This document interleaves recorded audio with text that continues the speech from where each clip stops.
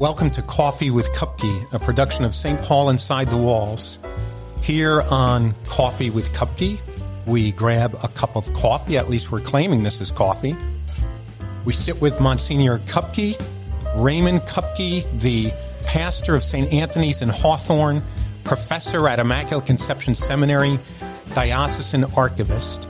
We sit with Monsignor Kupke to delve into the history of Catholicism in the Diocese of Paterson. My name is Father Paul Manning. I am the vicar for evangelization for the Diocese of Paterson.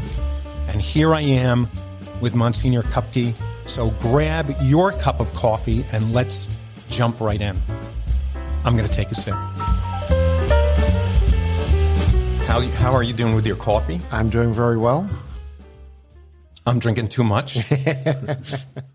Maybe we'll film like 10 episodes in a row on the caffeine. Yeah.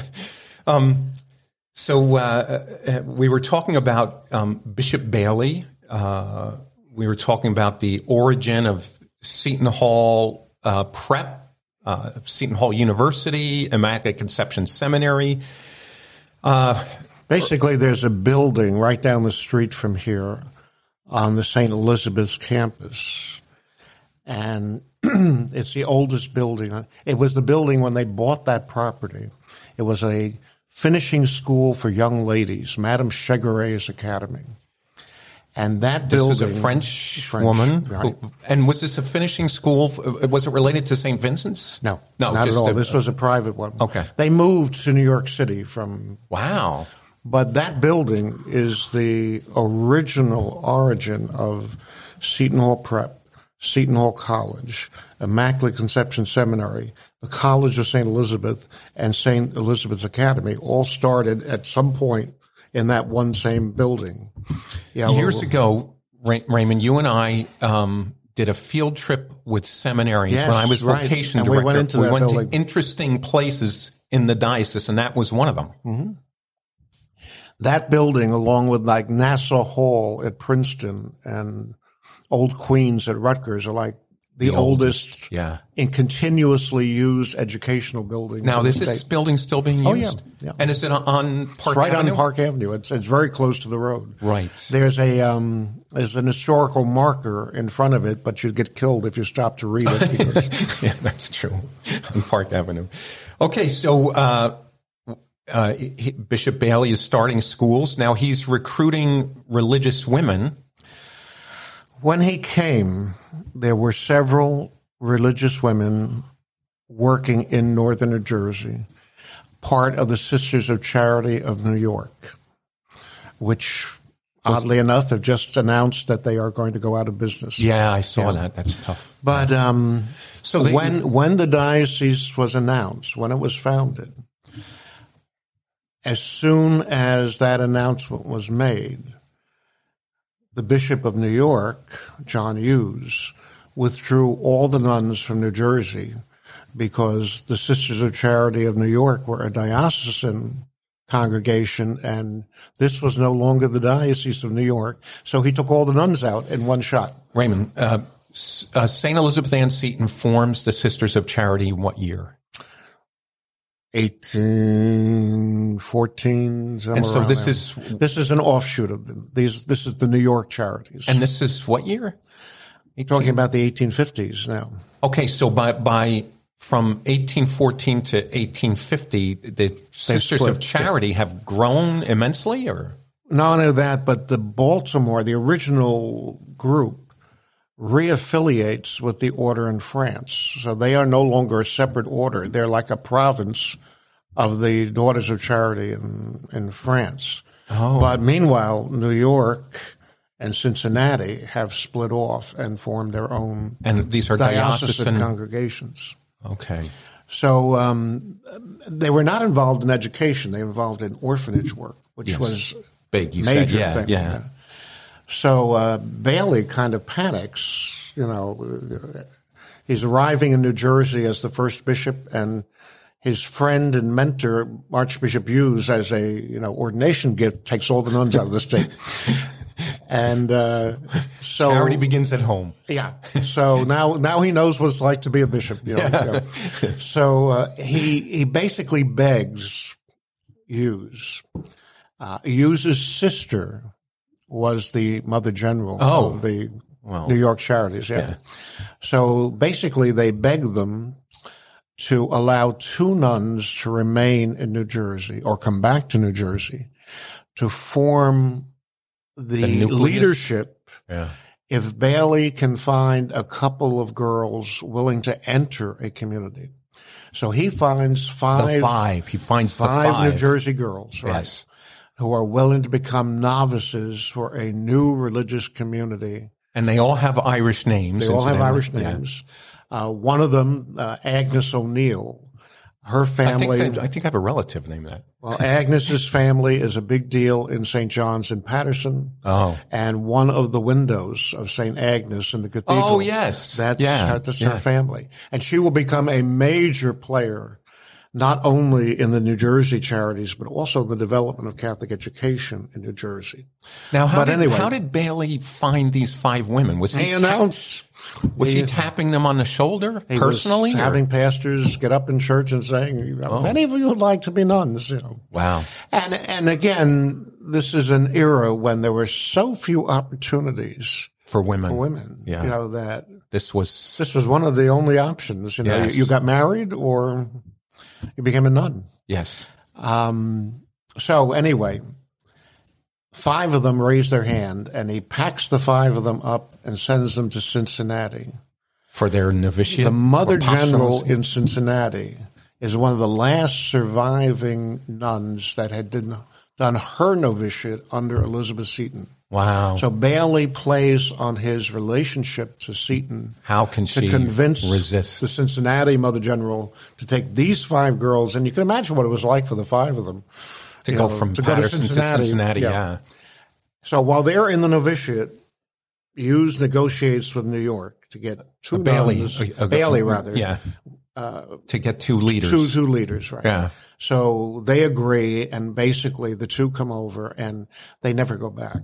Oh, okay. The loan becomes permanent. Yes. And with some strong arming by Bishop Bailey, there's some beauty. So again, if you get to read Living Stones, there's some very strong language of Bishop Bailey to Archbishop Hughes. Yeah.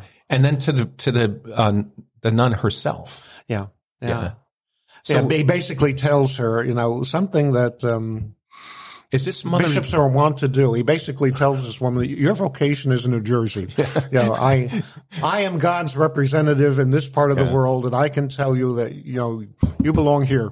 I don't know if you told me the story and who it involves, but the bishop who's talking to a priest and asking him to take a new assignment, and the priest says, I need to pray about that. And so the bishop says, in the name of the Father, Son, and the Holy Spirit, amen, says, Hail Mary, and says you're taking the assignment. That's Archbishop Garrity with Bishop Marconi.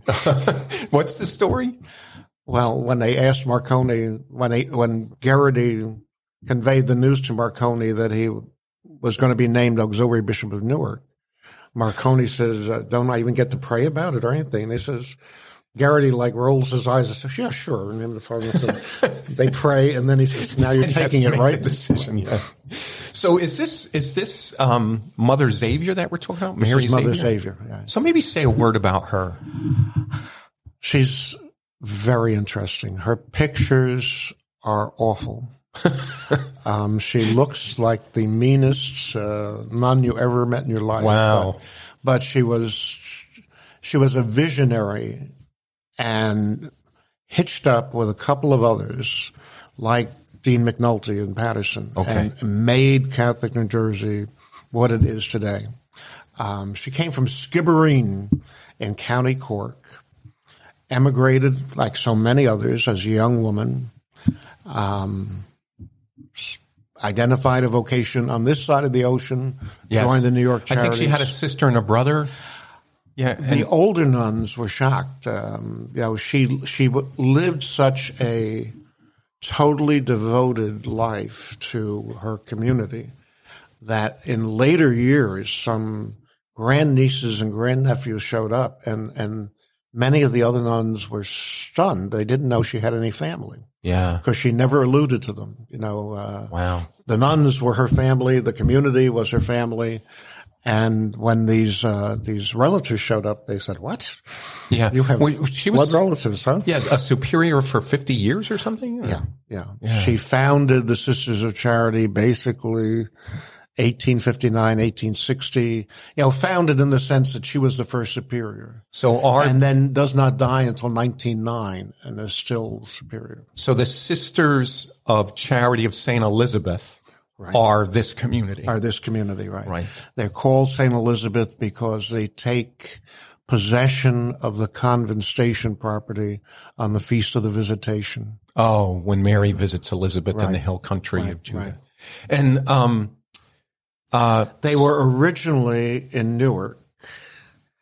And then when Bailey moves Seton Hall from Madison to South Orange, he sells the Madison property to the sisters. Nuns, and that becomes their mother house ever since. And then they found the Academy of St. Elizabeth. Found the Academy and of the St. college, now the university. Ultimately college, Yeah.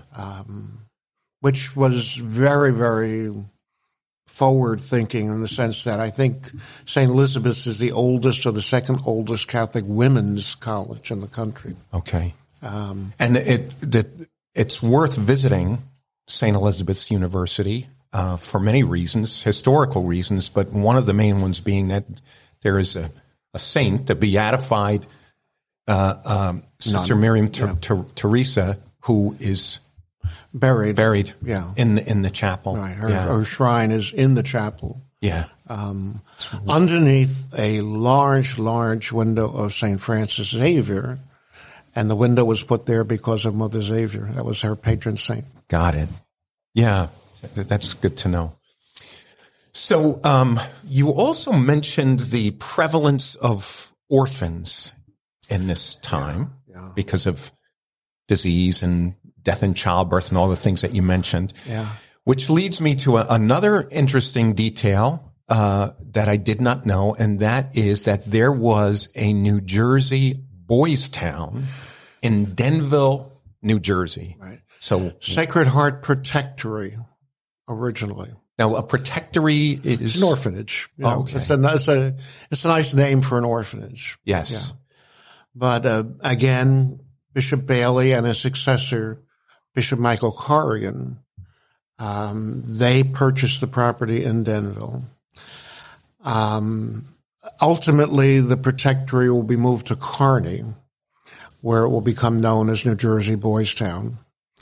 But the property in Denville remains in church hands because they ultimately will sell it to the Sisters of the Sorrowful Mother, who will develop a water treatment, a hydrotherapy program on that property in the late 19th century, and then build St. Francis Health Resort, it used to be called. Exactly. Yes. And then ultimately, much later in the 1950s, St. Clare's Hospital. Okay. And I guess we have sold the last of that property in the past year, but that property has been in church property since the 1860s. So the old building at St. Clare's, St. Francis, sorry, was that the original? No, I think there was an older building on the property that was the protectory. Yeah. The orphanage was not there that long, but it did start there in Denville. How about that brick building across the street from that they do the barn? Yeah, is that an historical building?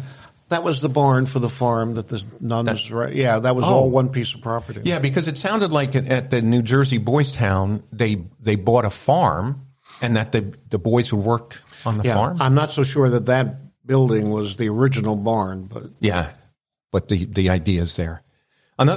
Two other interesting details in this chapter. Number one, I don't know why these little details interest me, but the introduction of the Stations of the Cross in churches in the diocese. That was Bishop Bailey.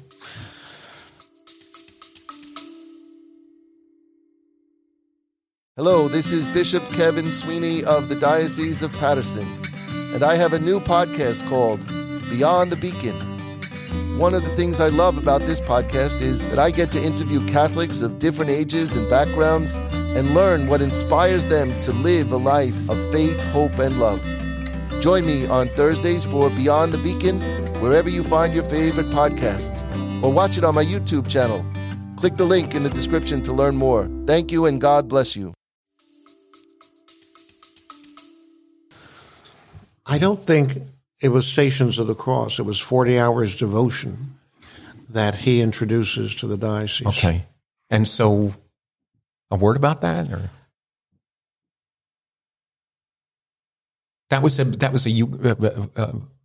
It originated elsewhere in the 13th It originated century. in Europe, and there were a number of people that would bring it over, different ethnic groups, the Germans in particular. So Bailey begins to organize it and assign Sundays, weeks for parishes, so that the Eucharistic devotion is present in the diocese through the entire year. Yeah, nonstop. So every year there would be a letter sent out to all the parishes in the diocese assigning them a particular week for 40 hours devotion. What's interesting is the U.S. bishops have initiated a 3-year Eucharistic revival for our nation. Right.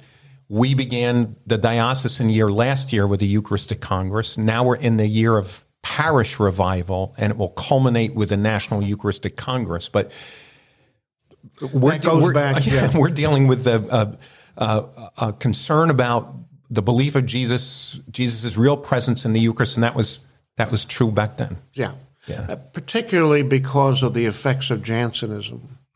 You know, the reluctance of people to go to communion. A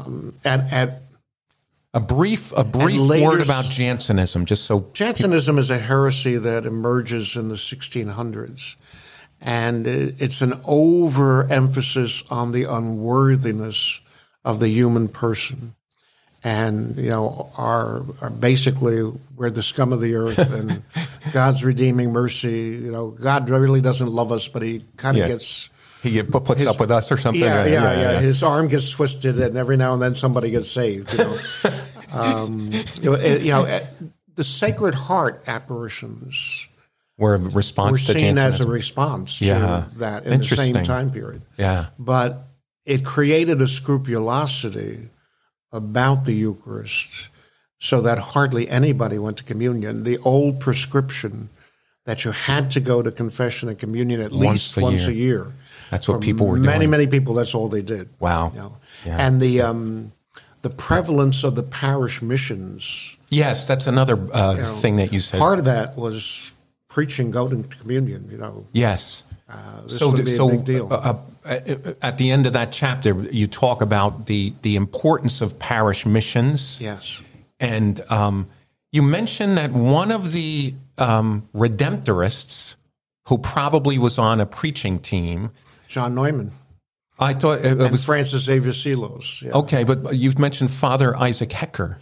Isaac Hecker was originally a Redemptorist, right? Right, so he would have probably... Yeah. So Father Isaac Hecker eventually formed the Paulists, right, who are particularly involved in communications. Right. But the Redemptorists and the Jesuits, and then later on the Passionists, became very involved in the parish mission apostolate. So they would have preaching members who would just spend their entire career going from one parish to another and preaching a 4-day mission. Yeah. You know, arrive on Sunday, preach at all the masses, have prayer sessions for the school in the morning, for ladies on Monday night, for the men on Tuesday night, and then culminating with a grand final celebration. Yeah. They'd also have, you know, like little stores with them where you could buy Catholic. You know. That model of the Sunday and then the Sunday night, Monday night, Tuesday night, Wednesday night, that still holds in a lot of parish missions. And then on Thursday and Friday, they'd be traveling to their next the next gig. But it became very, very important. And some parishes had physical reminders of the mission. The crucifix that hangs over the main altar in our cathedral today. That huge crucifix. That dates back to the 1870s. and was in a different place in the cathedral. And originally on the base of that, it listed the dates of the parish missions each year. Wow. As late as Bishop Corrigan's time, which would be 1880 to 1887, on the form that each pastor filled out each year about the status animorum, there was a question about when you had your last parish mission. Yes. And you had to... And there's one parish that was infamous because they didn't have a parish mission. Do you remember which one it was? Bailey, not Bailey, but Wigger has a wonderful diary of his time as Bishop of Newark. Corrigan, do we have much time? We're okay. Right. Yeah. So Corrigan was the youngest bishop in the country when he's the first alumnus of the North American College to become a bishop. Okay. And he becomes the second North American College is in Rome. Rome. Yeah. He was one of the original students. Yes. So he becomes Bishop of Newark in 1881, and he's only in his late 30s. He becomes Bishop of Newark in 1873. He leaves Newark in 1881. So he's very young, and he's like a burst of energy. By that point, you could get anywhere in New Jersey by train. Okay. But Bailey kept a detailed diary of his 7 years as Bishop of Newark, and some of his comments are hysterical today. But he would mention like who did not have 5 sets of vestments in the proper colors, who was using gas lamps instead of candles on the altar. Yes, liturgical abuses. Abuses, clerical abuses. But, he would mention several times, about a visitation. They say, have not had a mission in 4 years. Oh. Not much going on here. Oh, wow. So you knew that this place was in trouble. Yeah. Last thing, well, actually, we probably should save that for the next time. So we're still in chapter 3. Corrigan is actually the first person. So he leaves New Jersey, in 1880 to become the Archbishop of New York, the coadjutor Archbishop of New York. But he's the first person to mention the Diocese of Paterson. Oh. As a possibility? When he left in 1880, that's when Newark was divided and Trenton was cut off. And in his diary, he speculates that this will not be the last split, that eventually Newark will be split again, and it will be either a Diocese of Jersey City or of Paterson. Let's leave it there. I want all of you who are listening or watching to make sure that you keep an eye out or an ear out for the next episode of Coffee with Kupke. In order to stay on top of new releases, make sure you follow or subscribe wherever you're listening. And if you are on YouTube, please do drop a like and hit the bell for notifications. While you're at it, make sure to check out the other shows produced by the diocese. Those shows are Beyond the Beacon, hosted by Bishop Kevin Sweeney and Jay Agnish, our Director of Communications, and the Paul Street Journal, hosted by Brian Hansberger and Freddie Garcia. I want to give a special thanks to Joe Genexi, our sound and visual engineer, Caitlin Ferrari, who's involved in pre- and post-production, and Freddie Garcia, who's helping out with this podcast in addition to doing his own. With all that said, I just want to thank you for joining us in Coffee with Kupke. Keep making Catholic history in the Diocese of Paterson.